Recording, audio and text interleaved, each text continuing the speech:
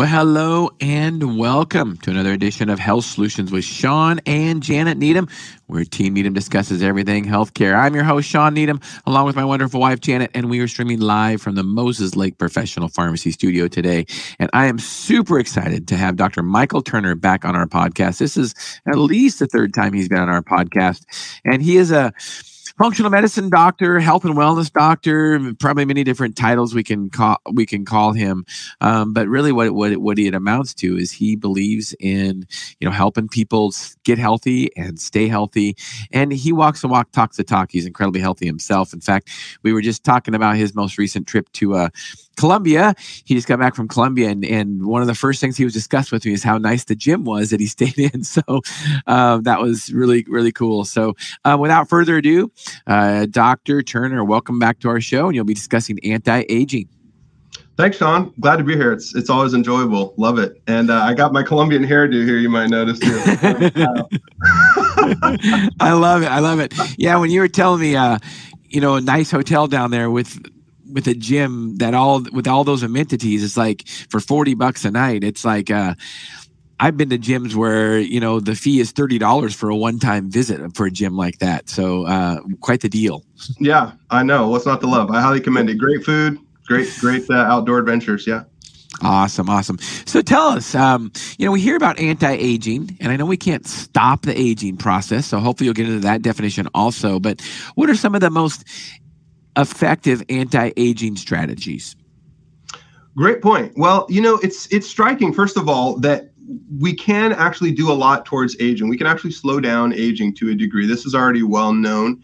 And so it's important to give people some of that encouragement right off the bat, right? We tend to think, Absolutely. Well, it's just inevitable. I'm going to get old, decrepit, etc. But whether it's hormones or micronutrients or sleep patterns or lowering stress or mindfulness, right, or lowering inflammation, there's a whole lot that can be done on a cellular level to reduce some of the fundamental drivers of aging, right, which tend to be, for example, inflammation, oxidative stress, excess blood glucose, things like that, high insulin levels. And so if we get these things equilibrated, there's actually quite a lot that can be done to slow the aging process. But we're going to go through some of these tips. I would say if we had to give it 5 categories, right, there's, first of all, diet. What you eat can affect the aging process hugely via some of the mechanisms I just mentioned. There are taking supplements. There are certain supplements that are anti-aging at a cellular level. For me, that's actually fascinating. That's where I've, because a lot of people know, well, I should probably eat right. I should probably exercise, yada, yada. But to understand, hey, there's supplements that you can get on Amazon for $12 a month, okay, that are known at the cellular level to powerfully slow down some major aging processes. That's exciting knowledge, right? So there's what you eat, there's supplements, there's getting great sleep. We'll talk about deep sleep, the importance of deep sleep. There's exercise, specifically aerobic exercise. And, that there's some other things. Those are the 4 main heavy hitters we'll talk about. We have some slides to go through, that kind of thing. Awesome. So what would be the first one? What would be the heavy hitter? Well, so the first one is let's talk about telomeres, actually. Let's talk about cells and cell division in telomeres. Are you familiar with that concept? I've heard about it. I know Dr. Bosworth, she has talked about it on our podcast before. She's big into, she's written a couple books on the keto diet. And, so she did talk to him about aging and telomeres a little bit. So, but educate us, because I want to know some more. Well, sure. Lovely. If we can have your technical assistant get my slide up here, then I'll love to do that. We got some graphics and some things there. Okay, cool. So I wanted to mention a couple things here. So true or false, the aging process in humans cannot be reversed. Okay. Actually false. We can. There's ways that this can be slowed down or even reversed. Sitting in a hot sauna is an anti-aging treatment. Turns out to be true. Interesting. For some reasons we'll mention. Sign me up. Yeah, exactly. Sugar promotes aging. Yeah. Unfortunately, yes. The health of your gut has a significant impact on aging.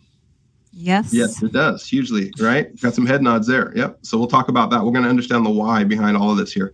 But we're going to talk about cell lifespan and telomeres. As you mentioned, Shawn, we'll jump in on that. We'll have a nice dialogue. We'll kind of kick over to topic 2, which is the mitochondria. You guys are probably familiar with the idea of mitochondrial health, energetics in the cell, biochemistry, all that, hugely important. We'll talk about DNA repair, very important concept, right? Your cells are undergoing a significant amount of DNA damage every minute, right? 24/7. Just being alive the stress and strain, wear and tear, being alive, UV radiation, chemical toxins, et cetera. There's a lot of reasons, but there's also ongoing DNA repair mechanisms at the same time. And you can support those, right? Or conversely, if those are weak, if those are failing, your cells are actually accumulating mutations and you're aging. So we'll talk a little bit about DNA repair. We'll talk about sleep, inflammation, and exercise. Okay. But to get on to our first one here, telomeres. This is fascinating. Here's an example of a pair of chromosomes, right? And the telomeres are these little caps on the ends of the chromosomes, right? So those would be the yellow parts here, Shawn. Okay. And the idea is that every time this cell divides, this chromosome has to be copied and then it gets torn apart. So there's actually a physical tearing apart and separation of the DNA, right? You got this double helix, right? This thing gets torn apart, copied, and then the whole thing splits in two and you got two new cells. Well, that process is a little bit jarring. It's a little chaotic. It's a little violent, even to use that word, okay? And the idea is that every time this thing is duplicated and tears apart, something's lost, okay? That process can't go on forever. Okay. And what's lost is the little base pairs at the end of your DNA, aka the yellow caps here, those shorten a little bit with every cell division. Okay. And those are called the telomeres. And once the cell divides enough, once those telomeres shorten down enough, they reach a critical limit, at which time the cell cannot divide any further. It officially sends a signal, I'm done. Okay. There's no more reproductive capabilities within me. I'm officially done. And that's called the Hayflick limit, by the way. Hayflick was a scientist who discovered this. At the time, this was in the 60s, they thought that cells could divide on infinitely. But turns out, even under the best conditions, if you're in a lab with a petri dish with perfect temperature, perfect pH, perfect blood glucose, and I paid a PhD, 24 hours a day to sit around and take notes and babysit my cell, I can't get that cell to keep dividing and growing forever. It will stop after a certain time. And that limit is about 50 cell divisions, 50. And that limit was then named after this gentleman, and it's called the Hayflick limit. And he didn't know why, but he just observed that. It turns out the reason why is because telomeres shorten every time. And once they reach their critical threshold of length, it's a signal for the cell not to divide anymore. Interesting. Now, why does that matter to us? Why do we care? Because it turns out lifestyle factors can accelerate how quickly your telomeres are wearing down. And if this happens to be a cell, for example, in your brain, once it reaches that limit, it's done. It's not dividing and growing anymore. If there's any further need for a brain cell, it's offline. Okay, so how you live your life is the same thing as how quickly your telomere length is going to attenuate and diminish down until it reaches its critical limit. You could say it's like the ultimate aging cap limit, right? So that's why we care. We're going to talk about a couple of those. Can cells live forever? No, they can't. Interesting. To touch on this briefly, there's an enzyme called telomerase. Have you heard of telomerase? I have, yeah. Okay, so this is a helpful thing in a sense. So telomerase is an enzyme that it goes around and it actually lengthens out your telomeres. So from that perspective, it's an anti-aging enzyme, right? So from that perspective, if we ask the question, is there anything we could do to stimulate our telomerase activity, that would be anti-aging. That would be phenomenal because that little thing's going around actually adding base pairs and lengthening our telomeres. Kind of interesting. Turns out cancer cells have mutations that promote telomerase activity. And so this is one reason cancer can keep growing very aggressively. And some cancer cells are, in fact, immortal. They don't obey that Hayflick limit because they've got mutations that promote vigorous amounts of telomerase activity, right? That's a problem for cancer cells. But if we could get similar telomerase activity in normal cells, that would be fantastic. That's the idea.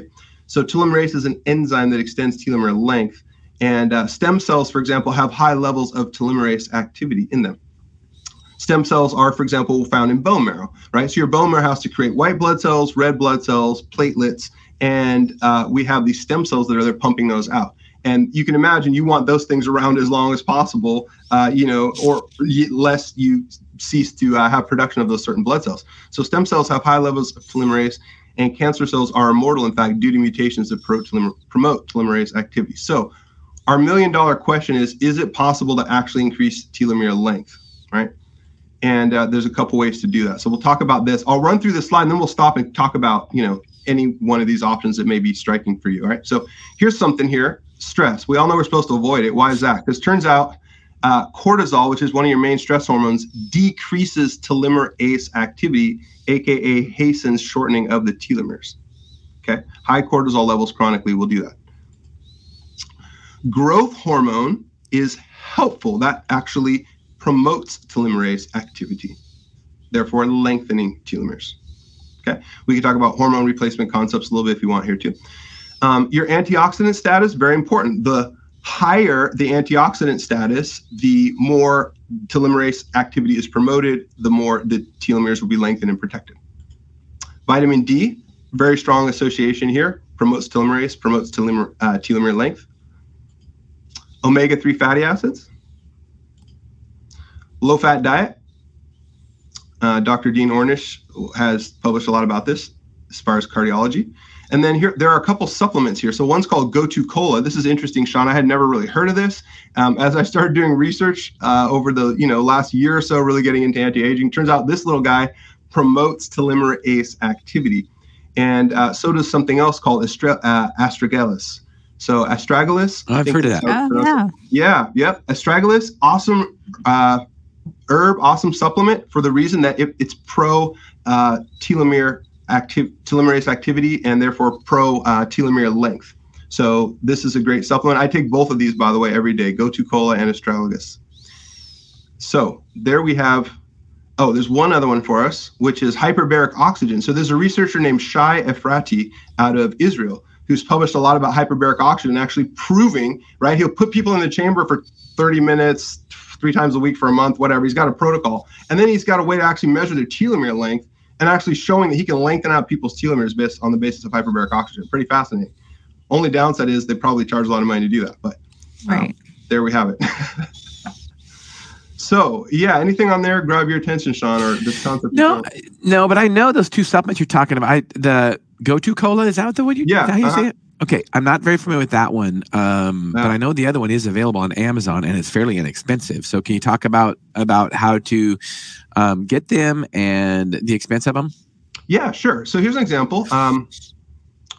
Here is a great brand you can get called Now, very reputable brand, one of my personal favorites, right off Amazon. Now is a fantastic company. They actually spend minimal to no money on marketing, as I understand. It's kind of like Starbucks. It's just all word of mouth and, pride of manufacturing and whatnot. So they are great. And Go-To Cola in laboratory tests shows an 8.8x increase in telomerase activity at this dose right here. So you can get this on Amazon for probably $12, and this bottle will last you a month. So awesome. That's my personal favorite. Yeah, pretty amazing. Yep. All right, should we move on to next concept besides? Let's do it. Janet, do you have any questions for Dr. Turner while we're? I don't. I do have a kind of a little comment though, because it does fall into my thinking process here that cultures that eat certain diets over history have developed longevity, and so that was kind of interesting. When I'm following this, I'm thinking, boy, that makes a lot of sense why we have certain groups that have lifespans that are longer than others. So that's very interesting to me. Yeah, right. So there was I believe a book and a TV documentary even called Blue Zones. Have you heard of this? I have, yes. But go ahead. These blue zones are zones around the world where people have longevity and quality of life as well, like Okinawa in Japan, I think Sardinia off of the coast of Italy, and there's a few other ones, and they're profiled in this book. And it's basically the search for what these people have in common, why are they living so long and healthfully, right? Pretty interesting. And a lot of it touches on things that we saw on that list, earlier, keeping your stress levels down and, your vitamin D level up because you're getting sunlight decently and, healthful diet and some things like that. It's pretty fascinating. Well, and one of those things with maybe it's related to stress. They talk in that book, in the Blue Zones, they talk about how important community is. Yes. And I think that's part of one of the ways you can lower your cortisol is have, healthy relationships around you. Absolutely. Sure. Versus toxic relationships. Versus feeling isolated, right? Which is right. Bad. Yeah, exactly. All right. Let's love it. Let's talk about mitochondria, shall we? Okay. The powerhouse of the cell. Powerhouse of the cell. Shazam. So mechanism of aging here is damage or loss of mitochondria. In fact, there's a whole thing called the mitochondrial theory of aging. You look that up on Wikipedia. It's all over the place, right? Mm-hmm. Mitochondria are fascinating. It's almost like a cell within a cell. Okay. Yeah. I mean, so look at this thing. This looks like a whole cell on its own, right? But this thing is dropped in the middle of your cell. And in fact, a typical cell will have anywhere from several hundred to several thousand mitochondria within it. which number is variable, and we'll talk about that. Obviously, we want more mitochondrial density per cell as a helpful concept equals more energy output. But the mitochondria is almost like a cell within a cell, and in particular, it has its own little strand of DNA. It has its own DNA, and that comes exclusively from your mom. And this is one way that the DNA companies can trace the ancestry and such like that, because they know, they know that the mitochondria comes exclusively from the mom. And so that helps them with the statistics and whatnot, their algorithms, how they look at things. Pretty interesting. We're going to look at that a little bit more. But to your metaphor of the powerhouse of the cell, my metaphor I like to use is a wood-burning stove, for example, or a fireplace. This is the idea. And the idea is that your body needs a place where combustion happens and energy is created. And basically you have two sources of energy, carbs and fats. Okay. The other possibility would be proteins, but your body doesn't want to burn proteins unless you're literally starving to death, because that's structural integrity of its own three-dimensional skeletal structure, right? So your body instead is going to burn carbs or fats. What happens is biochemically, it doesn't matter what you eat, it gets stripped down to one of those three constituents. And then the carbs and fat molecules will get shuttled into the mitochondria. Same idea as if we're taking a log or something and tossing it into the wood-burning stove, okay? And so then this is why we need oxygen, okay? Let's just ask a simple question. Why do you need oxygen to stay alive? Why, if you fall under a river and you can't get your head above water, for 30, 40 seconds, you're limp, and if that goes on for another minute, you're brain dead, okay? Why is that? Because your brain has a tremendous energy need, constant. How is it getting that? Well, the mitochondria and all your cells of your brain are constantly putting out energy. There's chemical reactions to do that. How do they work? What is necessary to fuel those chemical reactions? Well, there's the fuel source, but then there's also oxygen. You have to have oxygen to combust, essentially, and to break down that molecule.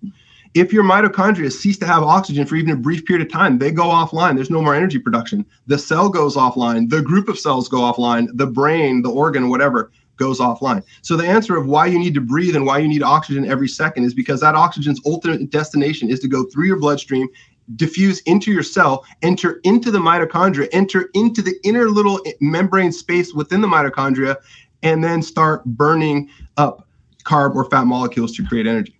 Pretty fascinating. It's basic combustion, just like you said. It's basically combustion, right? Right. Yep. Except we minus the heat, but I guess you could put the heat in there because our bodies have heat, right? Yeah. Correct. We got the heat, same thing. Yeah, we got heat, we got combustion, and we've got even soot, right? You've got like smoke and soot and the byproducts of that. That's CO2. Right. We got CO2 coming off, and then the kind of soot and the little interior damage to the stove, unfortunately, that would be akin to the damage that goes on within the mitochondria. So they kind of take a hit, right? There's all this combustion going on down in there, but there's no free lunch. That's not a free lunch process. So there's actually some internal damage to the mitochondria in the face of all this internal flame and heat that's being created.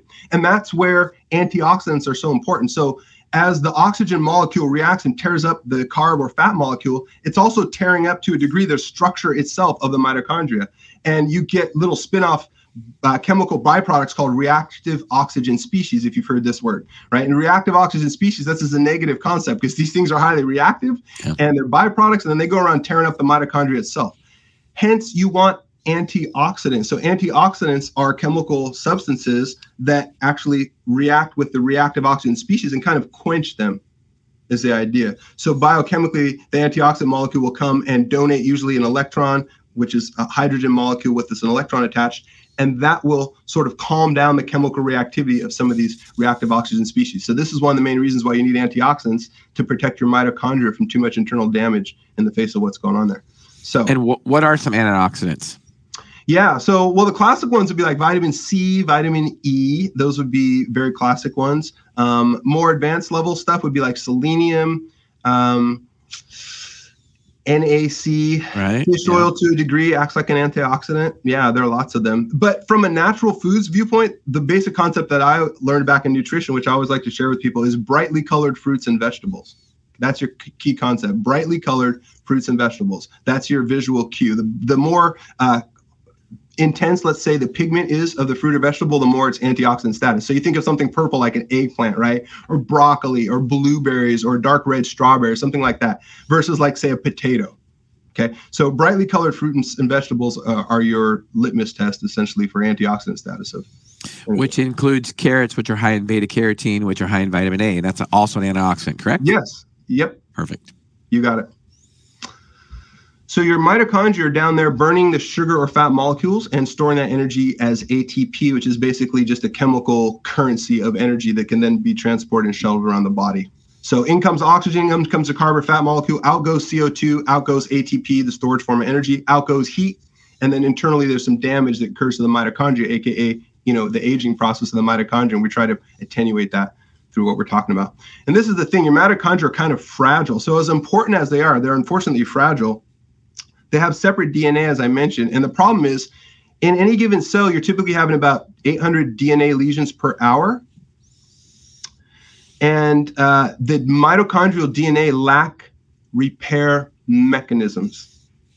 Okay, your typical chromosomes, not only is there redundancy because you have one copy from mom and one copy from dad, but you also have a whole bunch of DNA repair mechanisms. In contrast, the mitochondria lack those. There's just one copy. It's actually not even in a double helix. It's in a ring. It's just one circular ring of DNA from mom, and there are no DNA repair mechanisms in there.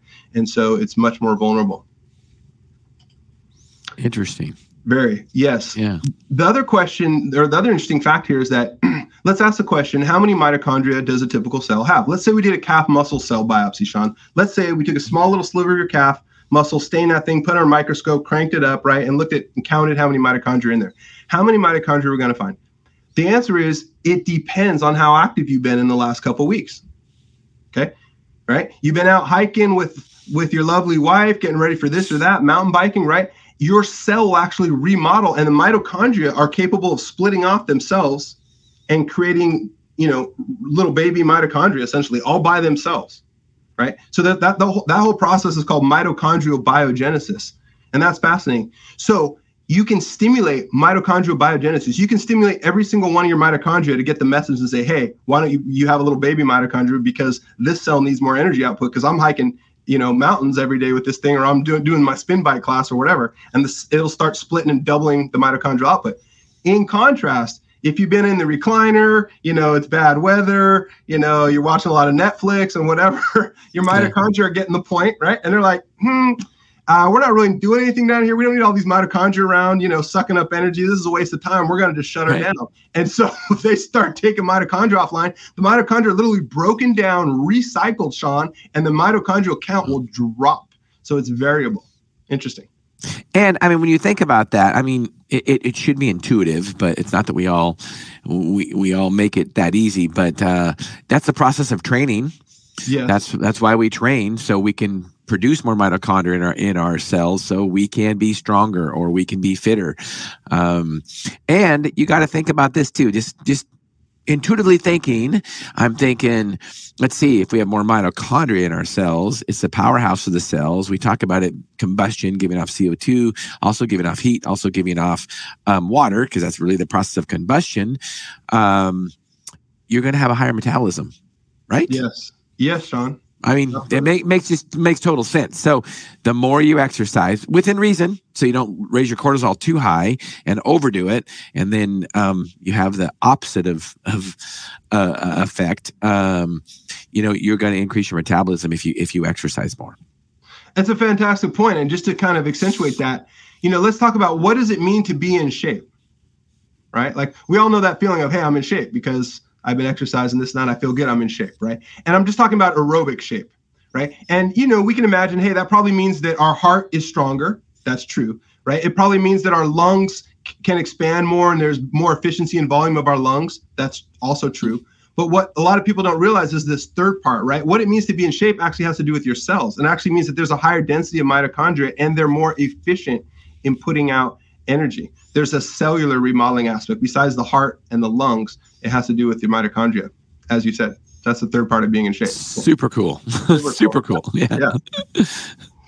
So we'll go quickly here. There's typically sometimes up to 2,000 per cell, and that number can change based on things like aerobic exercise, particularly interval training, very potent stimulus for mitochondrial biogenesis, as we said.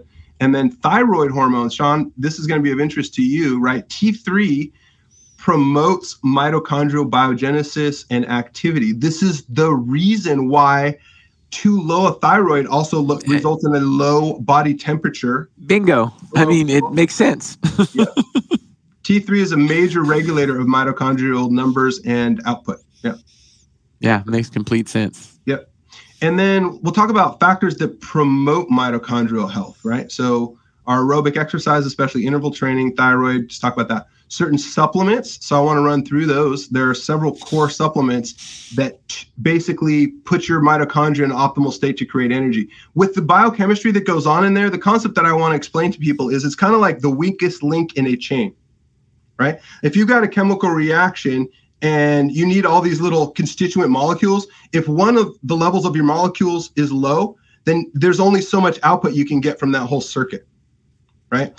And so if we supplement, if we bring up the weakest levels of like 2 or 3 of these key molecules involved in the energy combustion process, the whole energy circuit rises and the output is tremendously higher. So one of my all-time favorites is coenzyme Q10.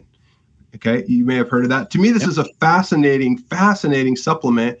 And I learned about it first from cardiology, but the quick punchline is you can take someone with heart failure, okay? And the definition of heart failure, not that you've had a heart attack, that's not what heart failure is. Heart failure is just the muscle is just getting too weak to pump anymore. Could be because of a heart attack, could be because of genetics, could be because of a virus, could be because just getting old, could be because of a lot of reasons. But basically, the muscle is too weak to do its job. It's therefore failing, and you have heart failure.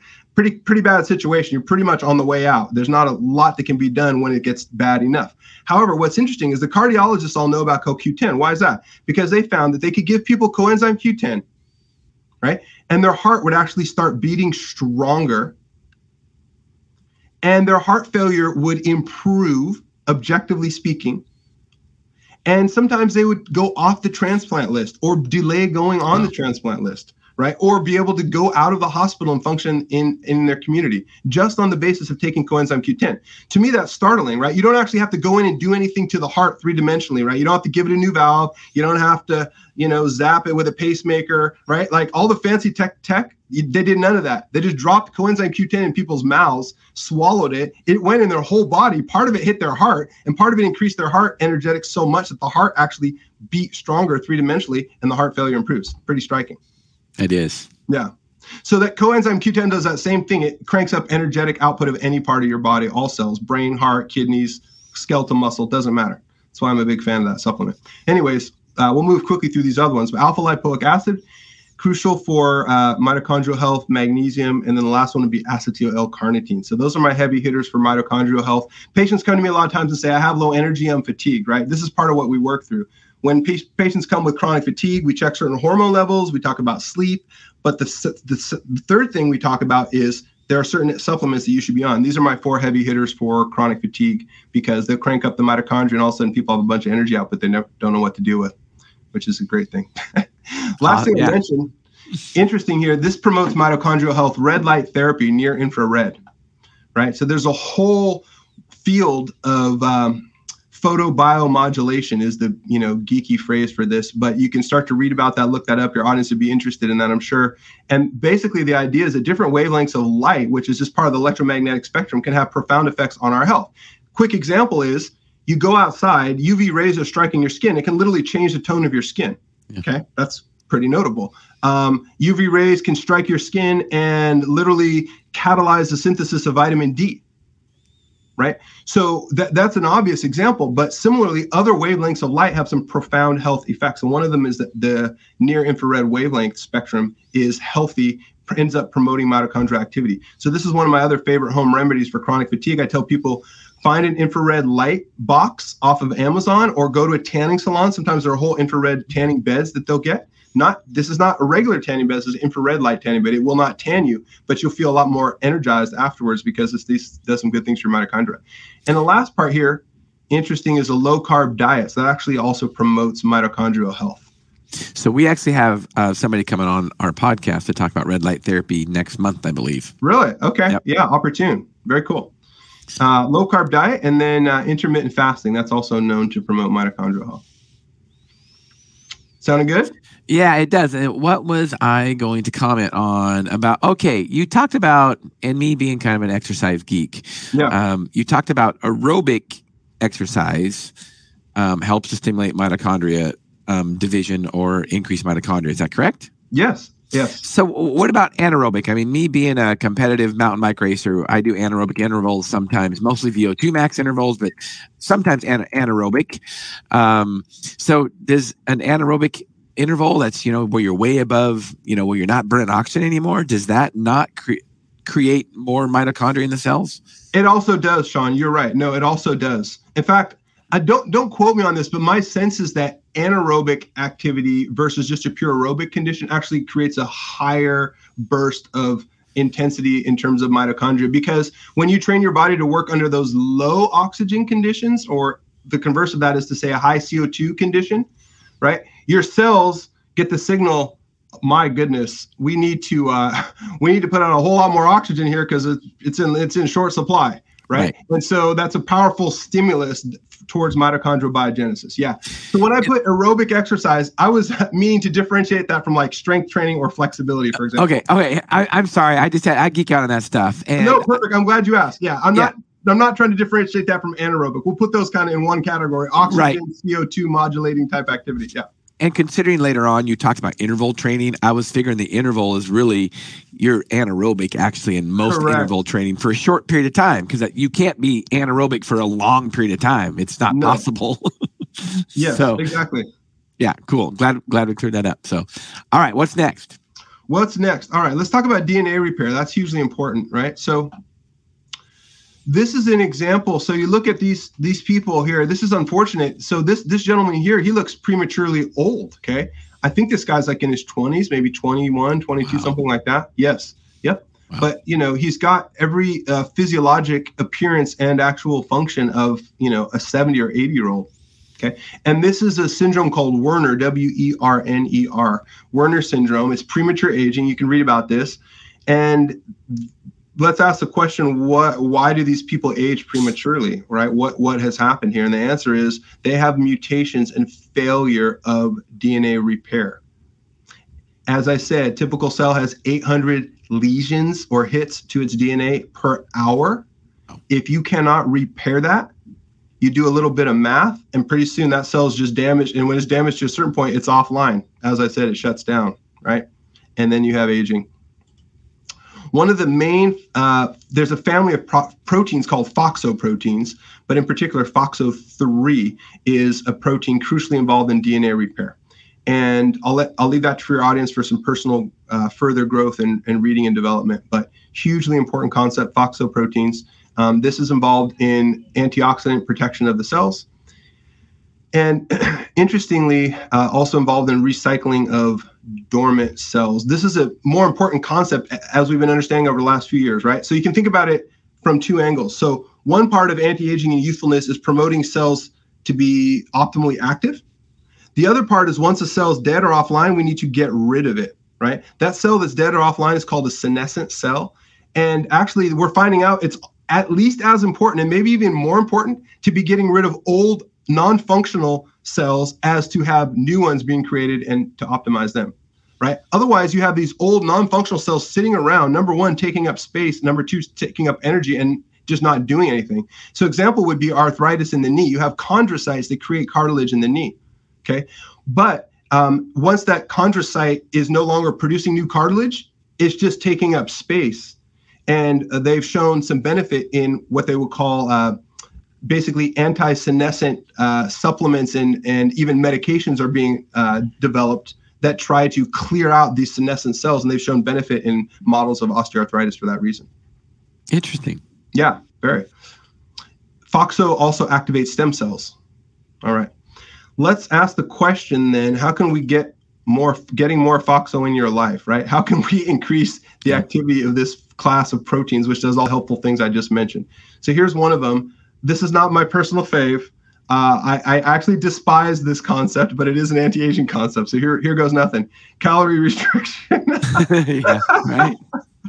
Right? Like, oh God, why does this have to be a fact, right? It's like, all the anti-aging gurus, like Dr. Sinclair and all these different people, they're always like, well, our mouse models and all of our different models, the chimpanzees, everybody, it's amazing. You restrict the little animal's calories by 40% and you can increase its lifespan, by 30%. It's like,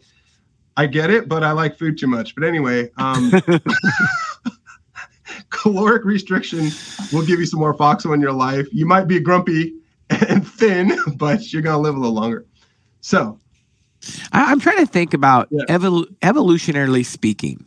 Right. Why would that be? I'm trying to just be rational about it. Sure. You know, why would our body want to be in a caloric restriction if food is, you know, our main fuel source? You know, I'm just trying to, I don't know. I'm pondering. Yeah, no, I like your concept. I'm thinking about it in a little different way. I'm just thinking about it again, like physics, like there's no free lunch and there's a counter action for every action that's taken, right? Yeah. So this is the concept, right? So for the action of taking in food and burning it, there's a counter action of damage internally to the mitochondria, right? You have to pump blood sugar around your body, and then blood sugar is floating around and chemically reacting with your blood vessels, for example. You are eliminating things through your GI tract that may be slightly toxic, slightly irritating. You're sloughing off cells from your colon. Your colon's kind of like wearing out over time, right? So there's a whole bunch of sort of wear and tear on your body from taking in this piece of meat or this apple or whatever it is and taking it from point A to point B, completely breaking it down and putting it in all your cells for energy. There's no free lunch on that, right? So if you want to ramp up that process a whole lot, you know, if you imagine, you know, some bodybuilder or something eating 4,000 calories a day, that's also a very pro-aging concept though, because there's no free lunch. There's a cost to assimilating all those calories. Yeah, that's how I think about it. Getting more FOXO in your life, intermittent fasting. So kind of in a similar vein, you know. Here's one of my favorites, EGCG. This is the reason why green tea is healthy. Yeah, EGCG, epigallocatechin gallate. Fascinating little word, fascinating molecule. This thing actually promotes FOXO. So I take some ECGC every day. Awesome. So you can get a simple, and I'm going to show you the supplement here in a second, but a simple little capsule of EGCG is like the equivalent of 25 cups of green tea, which nobody's got time and energy to drink that, right? So it's great. It's great. I feel like, you know, that healthy person over in Okinawa drinking green tea every morning, it's like, I get a cheat, you know, I throw my EGCG in my trap, you know, every morning on the way to work and I'm good. Quercetin, also fantastic, right? Fantastic little supplement here. Typically found in onions and apples, boosts FOXO activity, equals more DNA repair. Love it. And here's an interesting one, heat stress, such as from using a sauna. So this answers a question why I told you sauna is an anti-aging concept, back to our opening teaser quiz, right? Rhonda Patrick, you can look her up. She's a PhD out of the Bay Area. Fascinating. You probably have heard of her. Very, very famous. She's all over the internet, all over podcasts. Awesome, you know, actionable science-based information. She's someone that I've been following for a while. She publishes a lot about heat stress, and she talks a lot about the benefits of sauna. And one of the main reasons is that it will boost FOXO activity. Pretty cool. That is super cool. Yeah. Anything you want to talk about off this list? Well, you know, one thing I think you've probably heard the craze, and I'm always careful to catch on to the bandwagon really fast. But so what's the latest about cold showers and ice baths? There's benefit to it. There's absolutely benefit to it. I don't know if there's strong anti-aging benefit to it, but there's certainly, I know, you know, alertness and reducing inflammation and, you know, promoting like vascular health, kind of the contrast of like a heat to a cold, that type of thing. I think it's good for the cardiovascular system. That's about as far as I understand it. I think it's a little bit of a fad as well as a little bit of a faddish, maybe overemphasis to it lately, but in its concept, there's some good studies that have come out about both. I hope it doesn't come out as being positive, because I hate cold showers and cold baths. I'm with you, man. I haven't been able to jump on that bandwagon either. No. It's like, you know, we live in a first world country and we have hot water for a reason, and I'm proud to be able to use that. Exactly. God bless America. Right.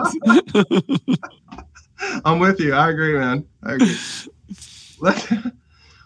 This is so much fun. Our time's running, so let's keep going. You're doing great. You're doing great. Okay. We're doing good. All right, Shawn. Perfect. Yep. Love it.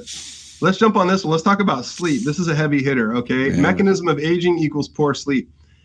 The more we study sleep, the more important we find out it is. Okay. Everything from what's obvious, like fatigue the next day, feeling foggy, mentally not sharp. Okay. That stuff, we kind of all know that. But things that are less obvious, like hormonal levels and cycling. So for example, let's talk about testosterone. Guys who get a full night's of excellent sleep, like 8-9 hours, something like that, versus guys who get 5 hours or less, Understanding that your testosterone peaks first thing in the morning around 8 or 9 a.m., you're going to imagine there's a difference. What's the difference? When they do those studies and just look at those groups, segregate them, check the morning levels, what's the difference? The difference is double, basically, 2x. Wow. Okay, 2x. 5 hours or less sleep a night, you're getting half of the testosterone level output as a guy who's 8 or 9 hours. Okay, and it's the same for other hormones. So there's a cycling that goes on. There's an internal replenishment. You can imagine physiologically, you have glands pumping out new hormone levels.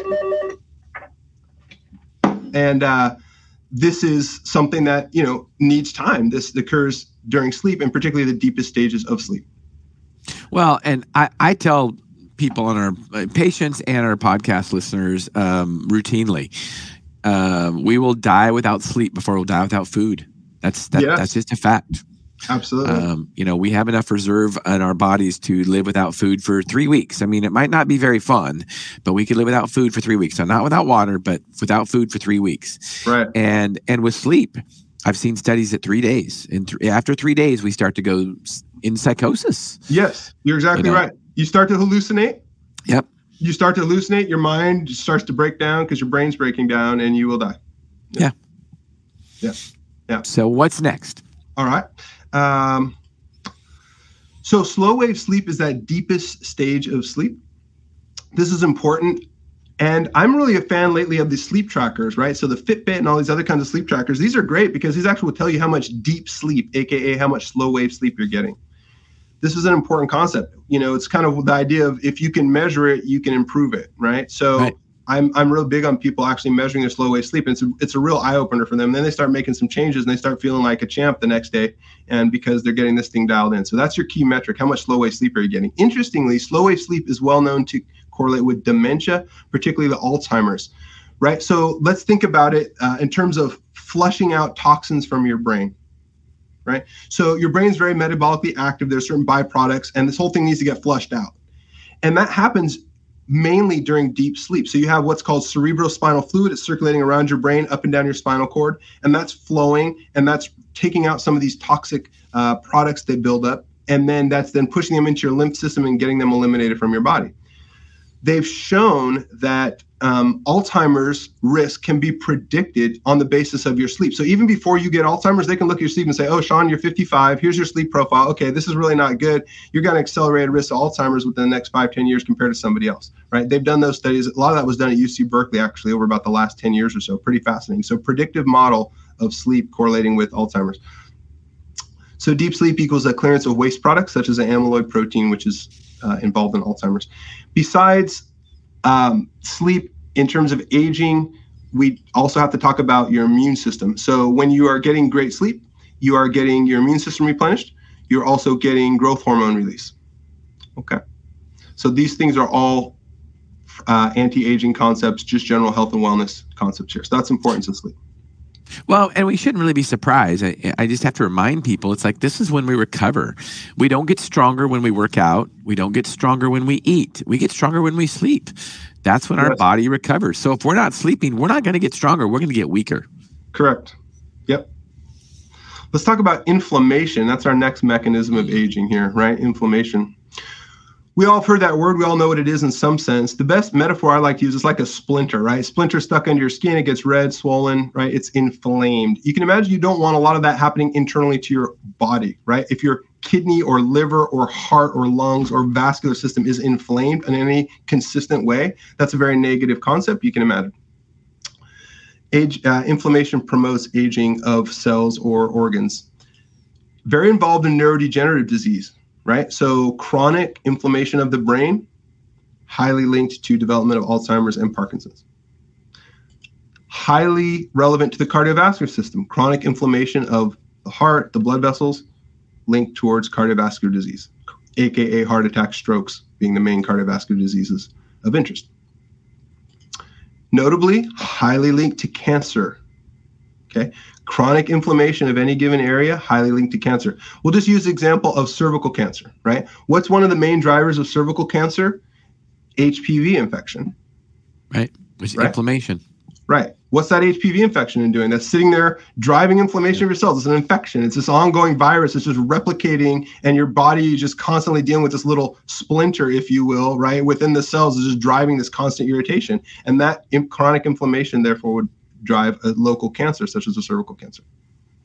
Another example would be smoking and head and neck cancer, esophageal mouths. Same thing, right? You're literally smoking. I mean, talk about the ultimate, form of just inflammation. Yeah, and cellular damage. And then sure enough, whoop, out comes the cancer in that same exact area.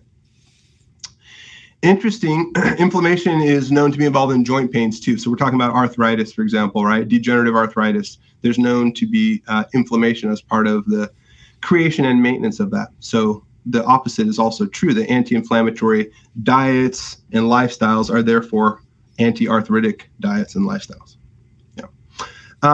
Let's talk about reducing inflammation. One of the main ways is to heal your gut, so to speak, or get your gut in good health, right? And I'm sure you're familiar with this concept, Shawn. A lot of people are within health and wellness, the idea of like leaky gut or the benefit of probiotics or, the whole idea of gut health and all that has gotten a lot of press and attention with good reason over the last, 10 years, maybe 20 years. I remember actually there was a conference called Food as Medicine that it was one of these national conferences with a couple big name speakers, and I couldn't go, but my research director went and he gave me his binder.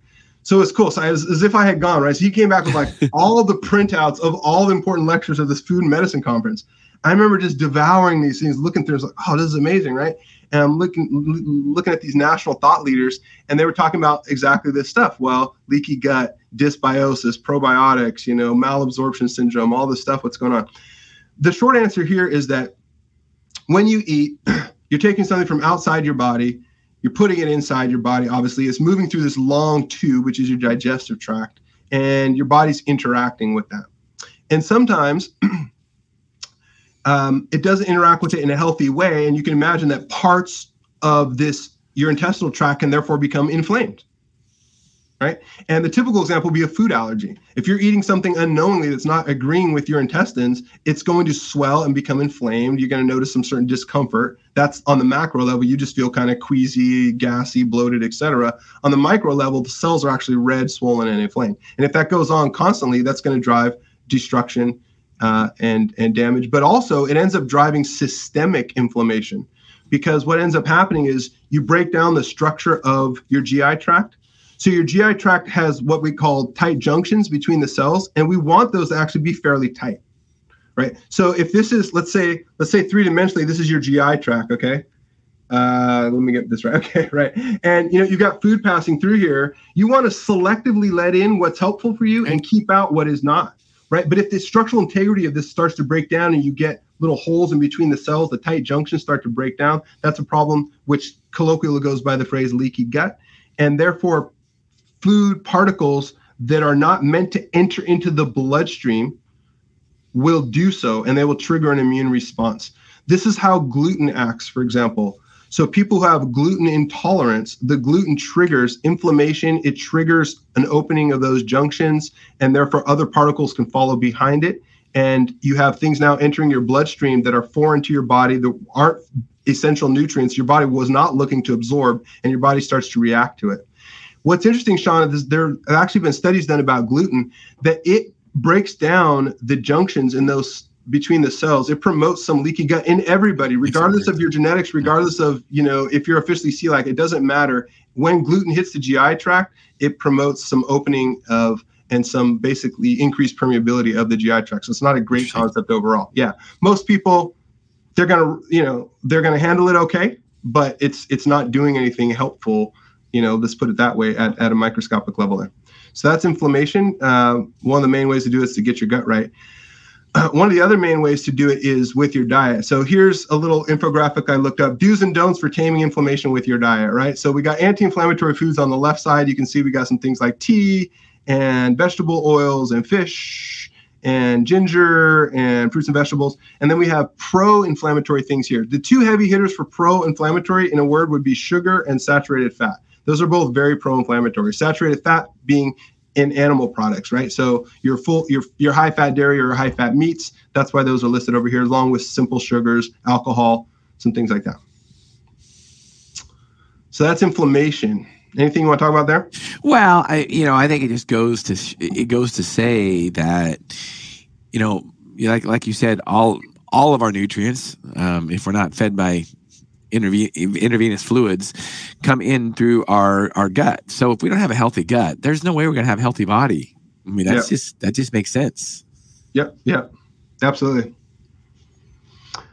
Let's talk about our next anti-aging secret weapon here, exercise. This is perhaps overall the most potent of anything that I've mentioned because it hits aging from so many different viewpoints. If you had to just do one thing, if you only picked one thing off my list today, it would be to get a consistent exercise program in your life, because it's going to do a whole bunch of good in a whole bunch of ways that we'll talk about here. But number one, you're going to end up with deeper sleep. Okay. This is well known. If you exercise during a day, you sleep better at night. Yep. It's going to result in less inflammation in your body, assuming you're not doing extreme overaggressive exercise, right? Setting that aside. If you're doing, if you're walking 20 minutes with the wife, let's just say at night, something like that, doing a little lap swimming, a little stretching, something like that, you're overall going to be having a lower level of inflammation than you would otherwise in your body. Yeah. If you're running an Ironman triathlon a week, or probably even once a month, probably not good. No. Too much inflammation, too much stress. Yep. Promoting bones and muscle strength and development, obviously. Growth hormone release. Yep.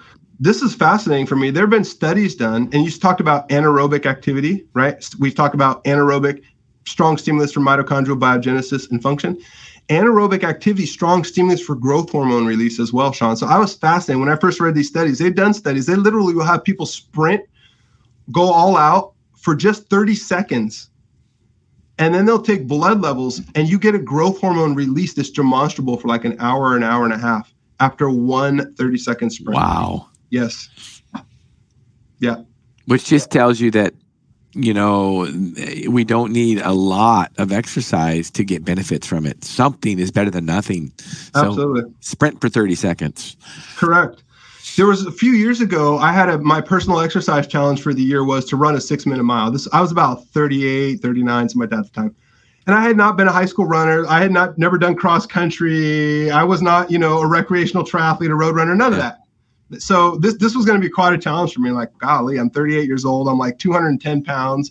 I've had back pain off and on in my life, and I'm going to try to run a 6-minute mile. Oh God, Here goes nothing, But anyway, I'm such an overachiever. I'm so just, determined about things. I'm like, I'm not going to let go of this goal. I said I was going to do it this year. I got to do it. Right. So anyway, the year's coming to a close. I got to run my 6-minute mile. Here's the thing, Shawn, I got to go to work. Right. I'm working hard. I don't have time to, get to the track and all this stuff. So how am I going to train for this? Here's the thing. You know how I train for the 6-minute mile, Shawn? I never went to the track one time until it was test day. What did I do? Sprints. 20-second sprints.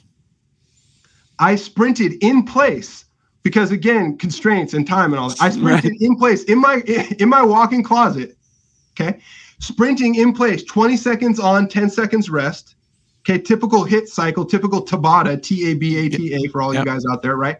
I did Tabata HIIT cycles, sprinting in place. When that got too easy, I put hand weights on.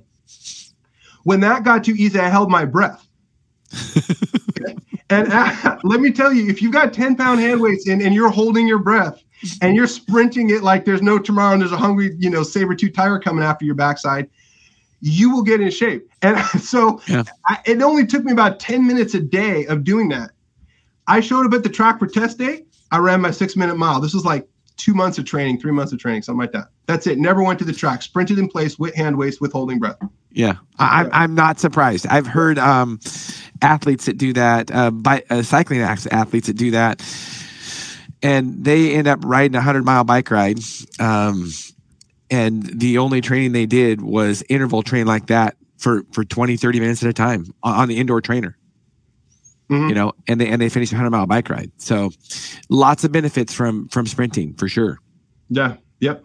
It's interesting. So in the original Tabata study, which is the last name of a guy who's a Japanese researcher, by the way, you can look this up. He popularized, it was revolutionary. It was really groundbreaking, right? Because he was working with Olympic athletes in Japan, as I recall, and these were cyclists. And so the concept was, what would be the minimal effective duration of exercise to get the same benefit, right? So if we, instead of having our guys cycle for 45 minutes at X intensity, could we have them cycle for 20 minutes at, a higher intensity? Could we have them cycle for 10 minutes at higher intensity than that? And he just kept pushing the math and the logic, and he got it all the way down to 20 seconds on, 10 seconds off, pretty much max effort. So that's 30 seconds of work, right? Times 8 rounds. Okay. So 30 seconds times 8. So that's 4 minutes. And he demonstrated in those 4 minutes, he was getting equivalent results from, I think, 30 or 40 minutes or something of a more low intensity traditional. But here's the thing. Here's what was a kicker to your point of the 100-mile bike ride. That's anaerobic activity. Okay. And I think they did calf muscle biopsies and looked at mitochondria. They obviously tested VO2 max and all that stuff. So you would anticipate, you would predict, okay, they're sprinting. They're going to obviously have a higher anaerobic capacity when they're done. So yeah, the Tabata group compared to the typical low intensity group, we're going to expect them to have a higher VO2 max and higher sprint capability. Yes, they did. That was obvious. That wasn't groundbreaking. What was groundbreaking was that their just normal aerobic capacity also increased greater than the other group. And I think the mitochondrial biodensity is something like that on their calf muscles as well. But the point was it actually improved both anaerobic and aerobic output greater than the other group. So even though the other group had a stated goal of improving aerobic capacity, the best way to prove aerobic capacity was this sprinting regimen that he put them on. That was the groundbreaking part. In some ways, when we were talking about the science of the mitochondria, we shouldn't be surprised, because if, the whole, whether it be aerobic or anaerobic effects that you're looking for, when you, essentially, increase the output or increase the number of mitochondria in your cells, you're going to get benefit from anaerobic exercise. There's just no doubt about it. Correct. So that's the reason it works. Now, I will say this. It really throws a wrench into a lot of coaching strategies when it comes to endurance athletes. And honestly, Dr. Turner, I wish it was that simple, but I don't think it is quite that simple, because here's one of the things too. Even if you do have that aerobic capacity because you generated it because of the increase in the anaerobic intervals you were doing, so you increase your anaerobic interval. If you're not used to being on a bike for 5 hours and you've never actually practiced that, you get a mental breakdown when you get a couple hours into the ride. And it's like, holy smokes, I got 3 more hours of this.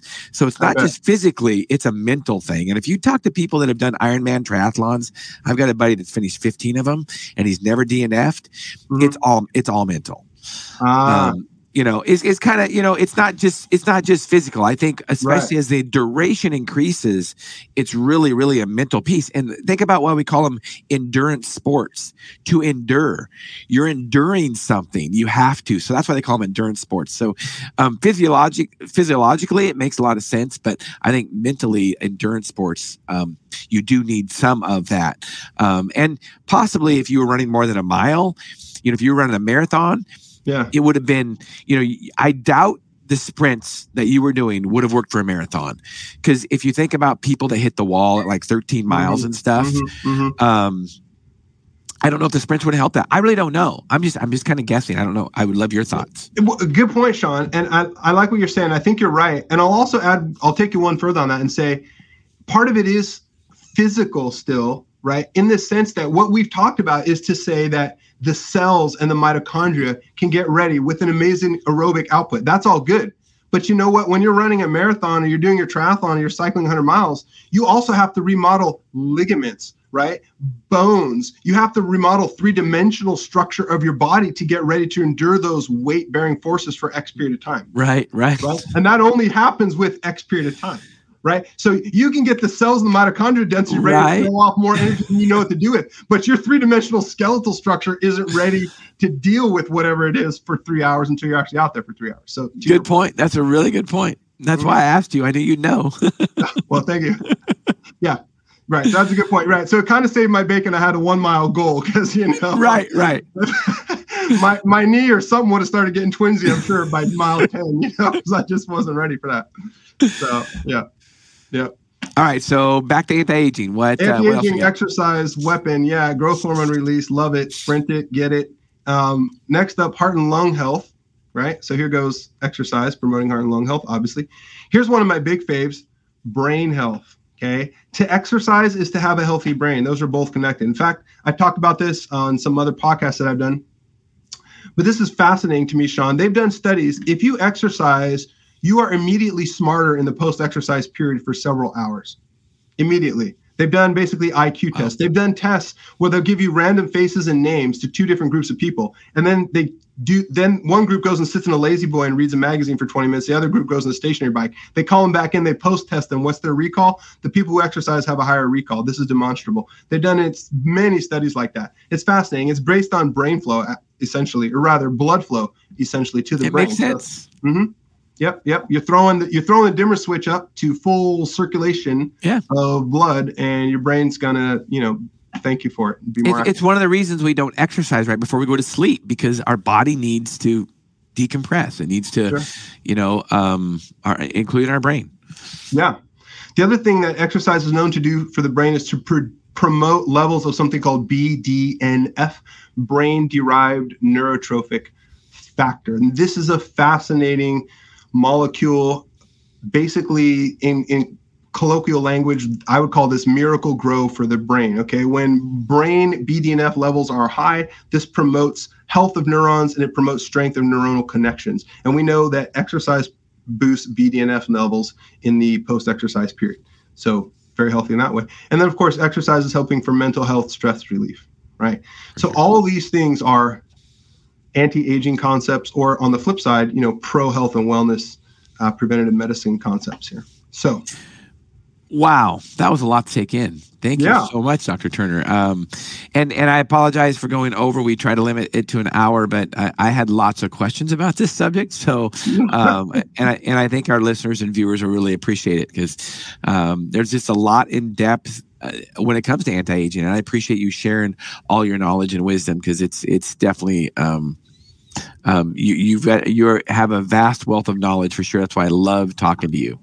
Oh, thank you, Shawn. That's kind. That's kind. Yeah. One of my favorite aspects of this presentation is that it is applicable to everyone, right? So let me just ask a question, right? It's kind of a tongue-in-cheek question, right? It's like, is anti-aging medicine for you? Are you interested in anti-aging? It's like, well, let me ask you two questions. Are you a human being, and are you getting older? Right. If the answer to those questions is yes, then you need to be interested in anti-aging concepts. Well, and one of the things is, and we see it in our daily lives all the time, but you see somebody that has probably aged prematurely, maybe because they haven't taken care of their body right and stuff. Right. And I got into a debate with somebody on Facebook about a year ago, and he was a 27-year-old male, and he said he didn't really care about, he wanted to live life. He wasn't worried about, eating right and treating his body right. And my guess is, in 20 years, if he's alive, and I hope he is, my guess is he'll change his tune. So really, I guess what I'm saying is that it's never too early to start some of these concepts of anti-aging, and because it's going to help you 20, 30 years from now, correct? Yes, Shawn, absolutely.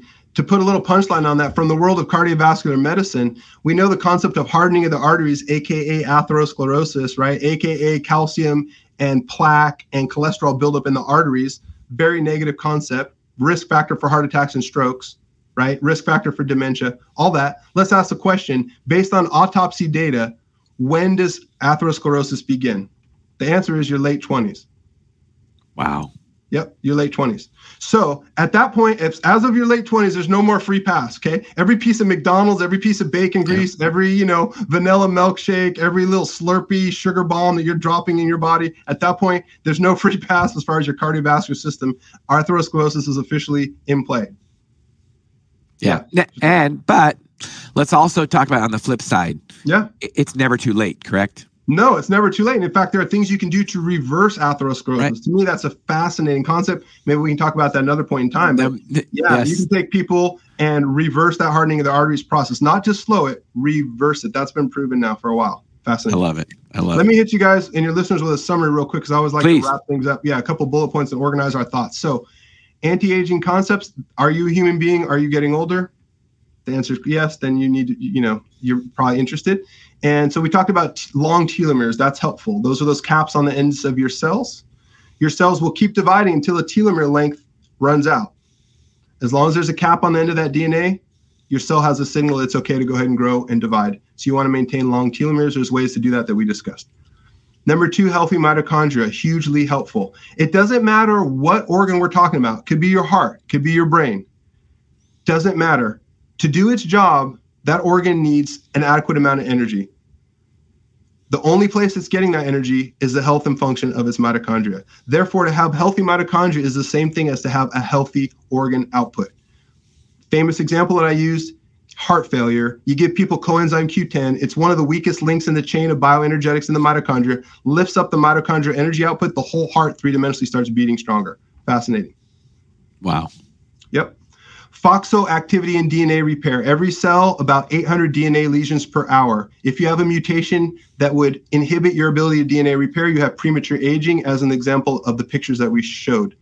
Alternatively, if you can promote DNA repair mechanisms, such as the FOXO family of proteins, through some things that were mentioned earlier, including a couple supplements like EG, CG, and quercetin, this promotes DNA repair. That is a huge concept.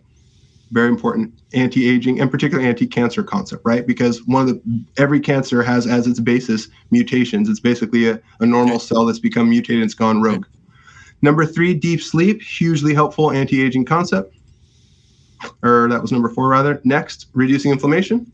We talked about healing your gut and also concepts of an anti-inflammatory diet. And then exercise.